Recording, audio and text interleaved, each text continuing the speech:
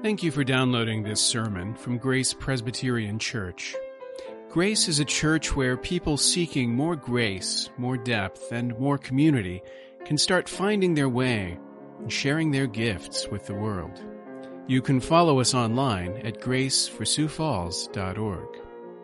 Well, this morning we're looking at the final night vision of Zechariah, the eighth vision, the way we've been counting, although you will notice if you saw the new handout that I distributed that your pastor is wavering and leaning really heavily to the thought that there's 7 visions rather than 8, and that if he'd been wiser, he would have started off with 7 instead of 8. But we can't go back and undo the mistakes of the pastor's past, so we have to make the best of it. If you recall in the vision of the lampstand, we talked about the lampstand as a menorah with 7 lights across the top. There are 7 visions in this arrangement of the night visions. They correspond to that lampstand. And hopefully this helps you see very clearly the chiastic structure of the visions. In other words, the way that they kind of repeat themselves on the back end. They reproduce the pattern of the beginning, but in reverse order. So you see, we've gone from the 4 horsemen to the 4 horns and the 4 craftsmen to measuring Jerusalem, to Joshua cleansed at the center, and then we work our way back out through the lampstand, the flying scroll, the woman in the basket last week, and then finally the 4 chariots here. And you can see as you look at that chart the corresponding themes, the ways in which each vision parallels the one on the other side of that structure. So as we look at the final vision, the vision of the 4 chariots, we are, of course, reminded of the starting vision, which was the vision of the 4 horsemen. We talked a little bit about this in Sunday school when I was teaching the teens, and it's the same men in the first vision and the last vision. They have horses in the first vision. In the last vision, they have chariots because they're now tooled up to do some battle, as we will see as we look at our text. So this is in Zechariah chapter 6. Again, I lifted my eyes and saw, and behold, 4 chariots came out from between 2 mountains. And the mountains were mountains of bronze. The first chariot had red horses, the second black horses, the third white horses, and the 4th chariot dappled horses, all of them strong. Then I answered and said to the angel who talked with me, "What are these, my Lord?" And the angel answered and said to me, "These are going out to the 4 winds of heaven, after presenting themselves before the Lord of all the earth. The chariot with the black horses goes toward the north country, the white ones go after them, and the dappled ones go toward the south country." When the strong horses came out, they were impatient to go and patrol the earth. And he said, "Go, patrol the earth." So they patrolled the earth. Then he cried to me, "Behold, those who go toward the north country have set my spirit at rest in the north country." Father, we ask that our spirits too would be set at rest as we contemplate your word, that you would quell our fears and give us a confidence in the power, the saving power of our Lord Jesus. In Christ's name, amen. And one of the interesting things to me about these visions is how flat they can be on first reading. That the first time you read this, there's some strange images. You're not sure exactly what's going on. There's occasionally a little bit of action, not always a lot of action, not enough to call it a story exactly. But on first reading, sometimes they don't sparkle. They don't glow with intensity. It's only when you go back over it and you start thinking about the meaning of what's being said that the visions begin to transform. And you realize that though you saw it to begin with, you didn't really see it. It's only after you've spent some time with it that your eyes are really open. Now, for me, the 8th vision is like that in spades, because when I first was working through the visions, I was a little disappointed that it ends on such a kind of a damp squib. And we had a lot of drama in the earlier visions. We had flying scrolls. We had stork-winged women. We had baskets full of wickedness. And now at the end, we get something that feels like Greek drama, where there's a build-up to a battle and people march off to battle, and then you just hear a report about it after the fact, like you would in Oedipus Rex or something, where all the drama happens off stage and you just have messengers coming in to report on what's taken place. And you're like, what a missed opportunity, Zechariah. Wouldn't it have been better if we had followed the chariots into the north and seen what happened, but we don't. And yet, the more time I spent with this vision, the more it began to shine, and the more glory there is to be revealed. And I hope that by the time we're done talking about it, you'll see some of what I'm talking about. So this is the final vision. This is the one that comes at the end. It settles all the questions that have been raised along the way. And obviously the theme here is rest. There is a rest that is the final note in this vision, and it should remind us of the big question from the first vision, which also had to do with rest. Remember, the horsemen rode out and reported back, and they reported that the nations are at rest. And that's what started this whole drama. It was when they said the nations who subdued Israel are at rest that the angel of the Lord began to speak and said, "How long, O Lord?" And that's what set all these events in motion. And now we come to the end and that final report that rest has been achieved, but it's a different rest. It's not like a false rest of the wicked who think they've gotten away with their wickedness. This is a real and final rest that comes from God's victory. And now we see that victory was never in doubt. We thought there was going to be a climactic battle. We thought there was going to be an epic struggle between the forces of good and evil, and it would go down to the wire. And it turns out that all that was necessary for the victory to be achieved was for the heavenly host to go out and patrol. They just needed to go out and patrol, and then they come back and say, things are at rest, for real this time. An ultimate testament to the power of God. But first, before we get to that victory, let's look at these chariots and how they emerge. We're told the chariots emerge from between these mountains of bronze. And there's some good questions we could ask about the significance of those mountains. Why mountains exactly? Why two of them? Well, it's interesting when you think about the history of mountains in Scripture. A mountain, honestly, not just in the Bible, but in real life, is a place where it seems heaven and earth meet.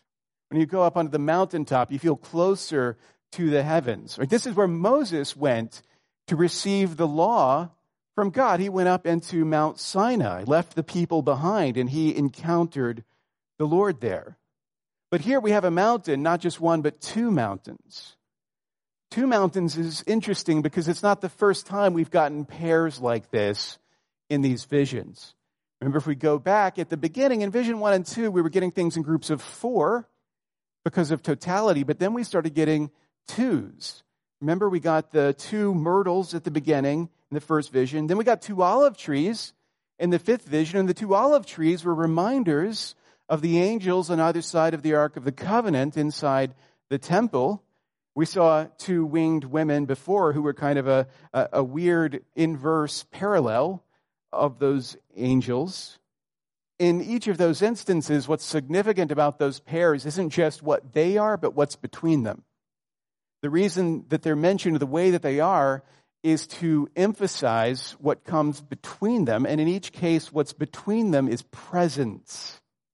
Presence, the presence of God in most cases, in one case, the presence of wickedness. Because the 2 sit on either side of the throne or the seat of presence and symbolize that presence. Now, if you go and look a little bit later in our text, when Zechariah asks, "What are these?" we're told these are going out to the 4 winds of heaven after presenting themselves before the Lord of all the earth.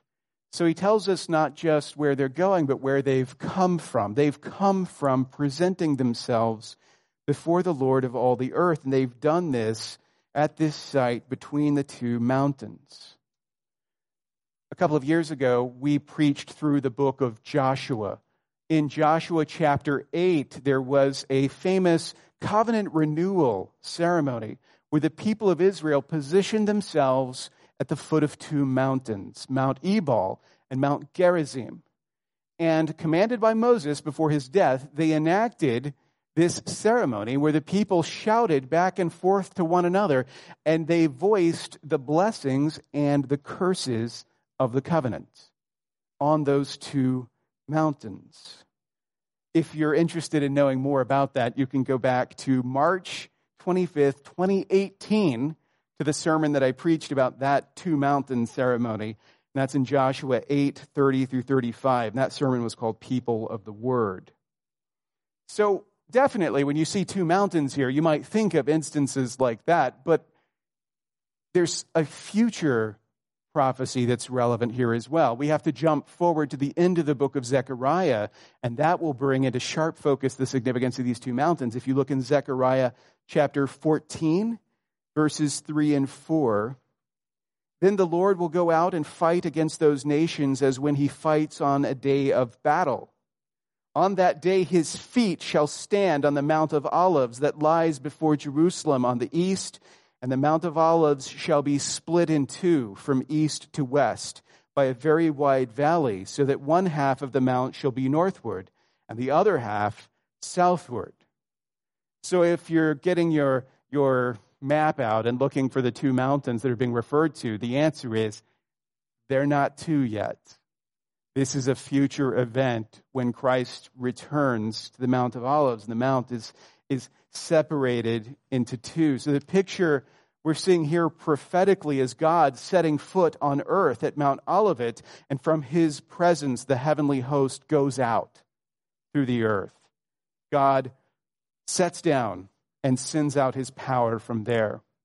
The mountains aren't just any mountains, they're bronze mountains, and bronze is significant here as well. Bronze, we don't think of it this way because we have other shinier metals, but in the ancient world, bronze was super shiny. Things made of bronze were radiant like the sun, and so when biblical authors want to talk about God's radiant presence, his glory, bronze is often the metal that they will compare it to. So, for example, in Ezekiel 1, there's a theophany, there's a vision of God through symbols, and you see bronze used to describe the glory of God. But it's more specific than that. In apocalyptic symbolism, there are multiple visions, theophanies, visions of God, or Christophanies, visions of Christ, where he's represented as a man, and bronze is associated with his legs specifically. So he'll have legs of bronze. So in Ezekiel 1, verse 7, you read, their legs were straight, and the soles of their feet were like the sole of a calf's foot, and they sparkled like burnished bronze. Then if you skip over to Daniel chapter 10, when Daniel sees this terrifying vision of this glorious figure, he says his body was like beryl, his face like the appearance of lightning, his eyes like flaming torches, his arms and legs like the gleam of burnished bronze, and the sound of his words like the sound of a multitude. And you think, wow, I wonder who that is. And then go to the end of your Bible in the book of Revelation, very first chapter. John sees a vision of a man very similar to this. He sees Christ and writes, his feet were like burnished bronze, refined in a furnace, and his voice was like the roar of many waters. So when you think of bronze, think of legs, think of the legs of Jesus specifically, and that may seem strange, but remember, we've just seen a prophecy about God setting foot on earth, placing himself on earth with his presence. Of course, the temple was the place where God was present, where his glory dwelt. And in order to enter Solomon's temple, you would have to walk through the gateway. And the gateway represented the gateway into heaven, the gateway that these chariots have just come out of, the gateway into the presence of God. As you walked into the temple through the gateway, if you were paying attention, you would see on either side of the door pillars. And those pillars were made of bronze. And they were, not surprisingly, symbolic of the legs of the Lord. The legs of the Lord standing upon the earth at this point of contact, so that this gateway to God's presence represents God on earth, symbolizing the anthropomorphic image of the bronze legs of deity standing on the earth. Meredith Kline puts it this way, says, the bronze here reflects the identity of the two mountains as the site of brilliant divine presence, the locus of the radiant appearing of the God of glory. Two bronze mountains represent the resplendent Lord as planting his feet on the earth, taking his stand in the midst of his people. So the most astonishing image in the vision is one that you almost miss if you blink. But when you think about the significance of the mountains in light of Zechariah's later prophecy, and you think about the significance of bronze in the temple and in apocalyptic literature, you realize these chariots are not the most exciting thing happening in this vision. It is the fact of God coming down to dwell among us, of setting his feet on the earth, and that place becomes a center of activity where he sends out his power to the four winds. And he goes out into the world and does the work of salvation and the work of justice. Now, the heavenly hosts from the first vision, who were packs of horsemen, here are charioteers. They've come out in force, not just to scout around, but, as they say, to patrol. And they're sent out in interesting directions.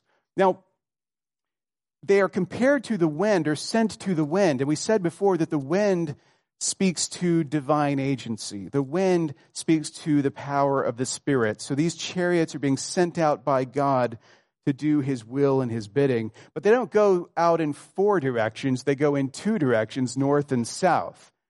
Because the geography of the promised land is such that west is water and east is desert. But if you go south, you get to Egypt. And if you go north, you get to what's called here the land of the north. Well, what is the land of the north? Where do you go when you go north from Israel? Well, you go to Shinar, you go to Babylon, the place that we saw last week. In fact, Zechariah makes it really clear, if you recall in chapter 2, in the sermon that follows after the vision in chapter 2, we're actually told, up, up, flee from the land of the north, declares the Lord, for I have spread you abroad as the four winds of the heavens, declares the Lord. Flee from the land of the north, flee from Babylon. So the land of the north is Babylon. So if you think about the way the last three visions have built, first we saw the house of wickedness consumed. And then we saw wickedness put in a basket and deported to Babylon. And there are a lot of people who say to themselves about this kind of judgment that, hey, that's fine.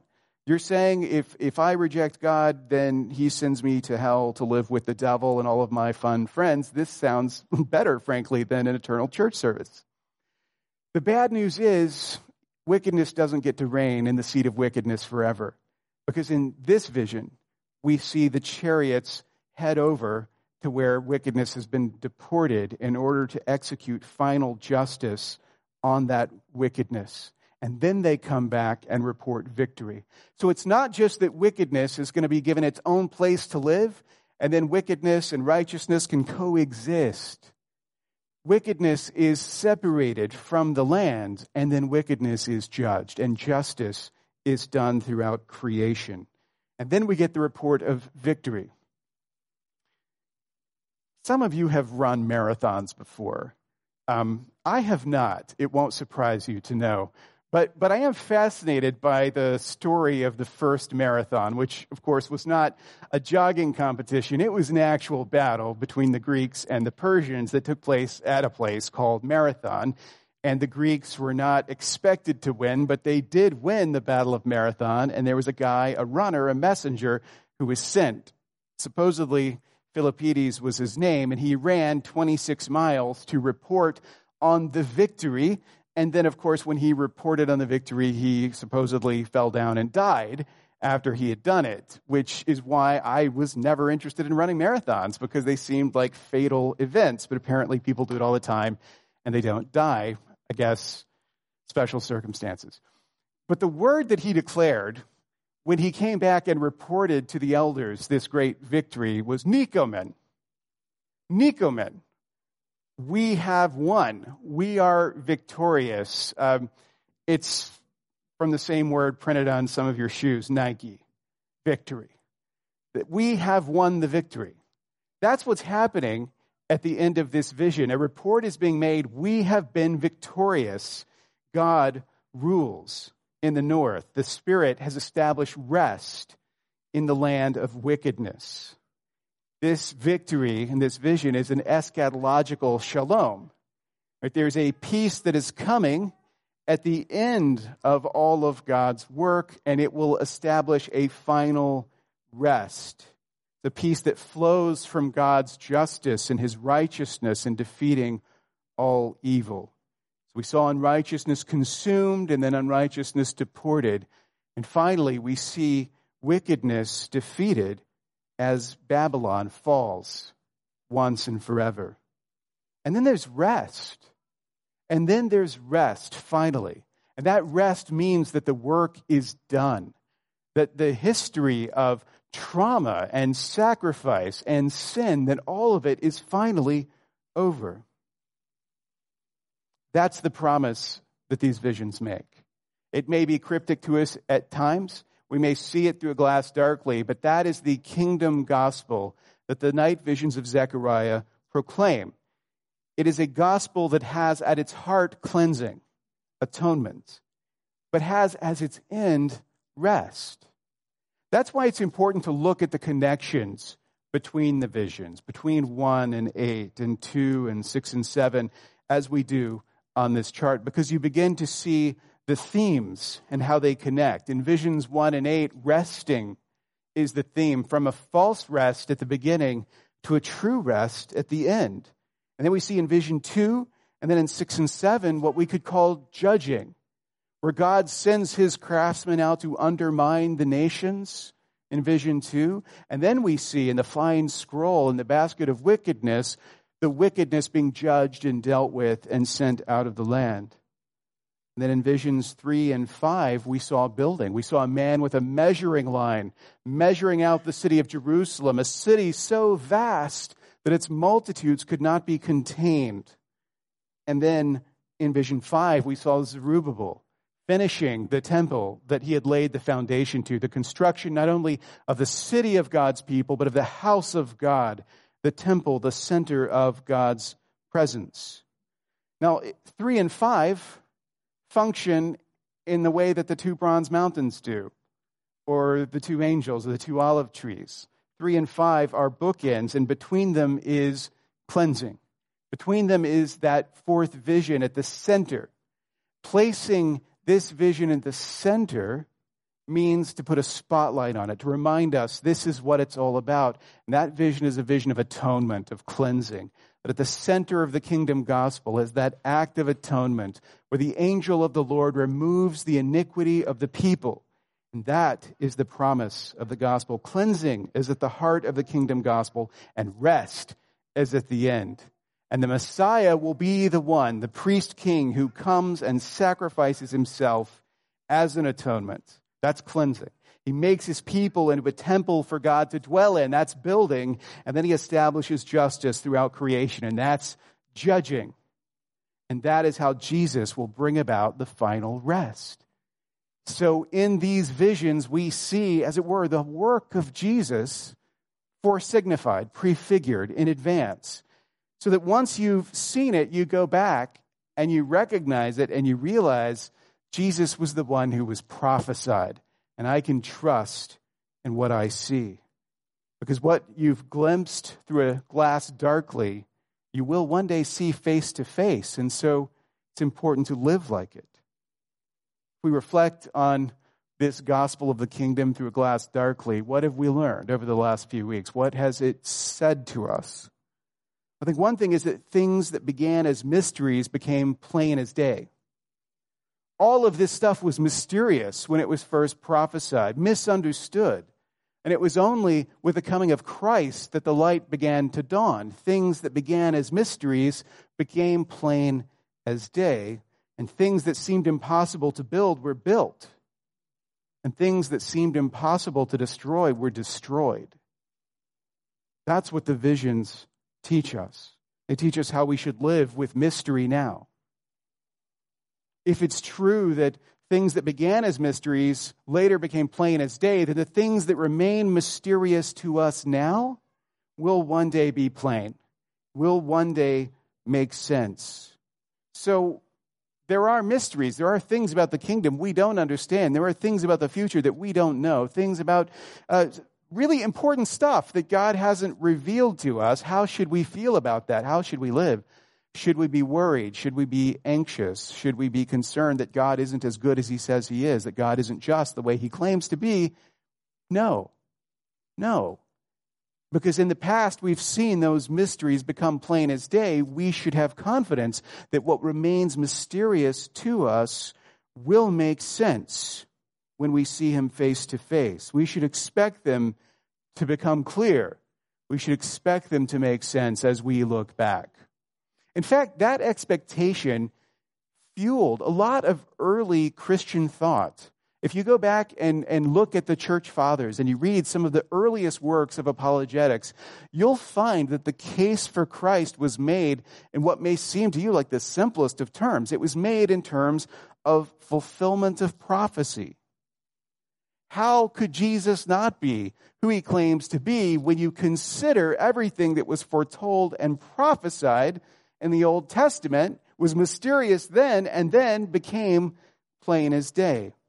I'm going to read you a quote from perhaps the earliest Christian apologist, Justin Martyr, who wrote an apology or a defense to the Roman emperor. He was basically explaining why Christians shouldn't be persecuted and killed just because they're Christians.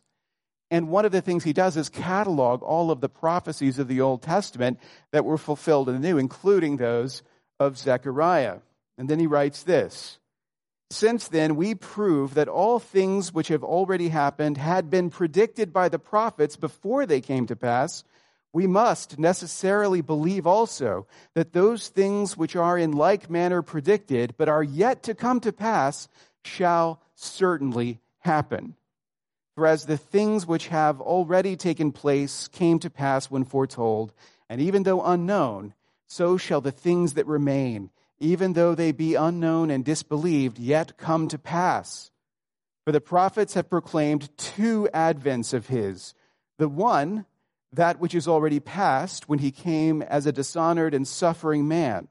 But the second, when according to prophecy he shall come from heaven with glory, accompanied by his angelic host, when also he shall raise the bodies of all men who have lived, and shall clothe those of the worthy with immortality, and shall send those of the wicked, endued with eternal sensibility, into everlasting fire with the wicked devils." The future that Justin Martyr is writing about, the future that New Testament authors announce, is a future that is shown to us here in the prophecy of Zechariah. How should we live with mystery? We should live with the anticipation and the confidence that it won't be mysterious forever. How should we live with evil? How should we live with the continuing presence of evil in our midst, in our lands, and in our hearts? Instead of being fearful and anxious, we should live with confidence, even in the presence of evil. We shouldn't be afraid or overawed by the evil in the world around us. And oftentimes as Christians we are. You'll see a lot of your fellow Christians look at the world that we live in and the dangers of that world and grow increasingly anxious and despair about the state of the world. It's all going to hell in a handbasket, which sounds like something Zechariah might have said in one of his visions. If not despair, sometimes we cope with that fear through hostility. You know, some Christians who aren't afraid of the world, they just want to fight to the death.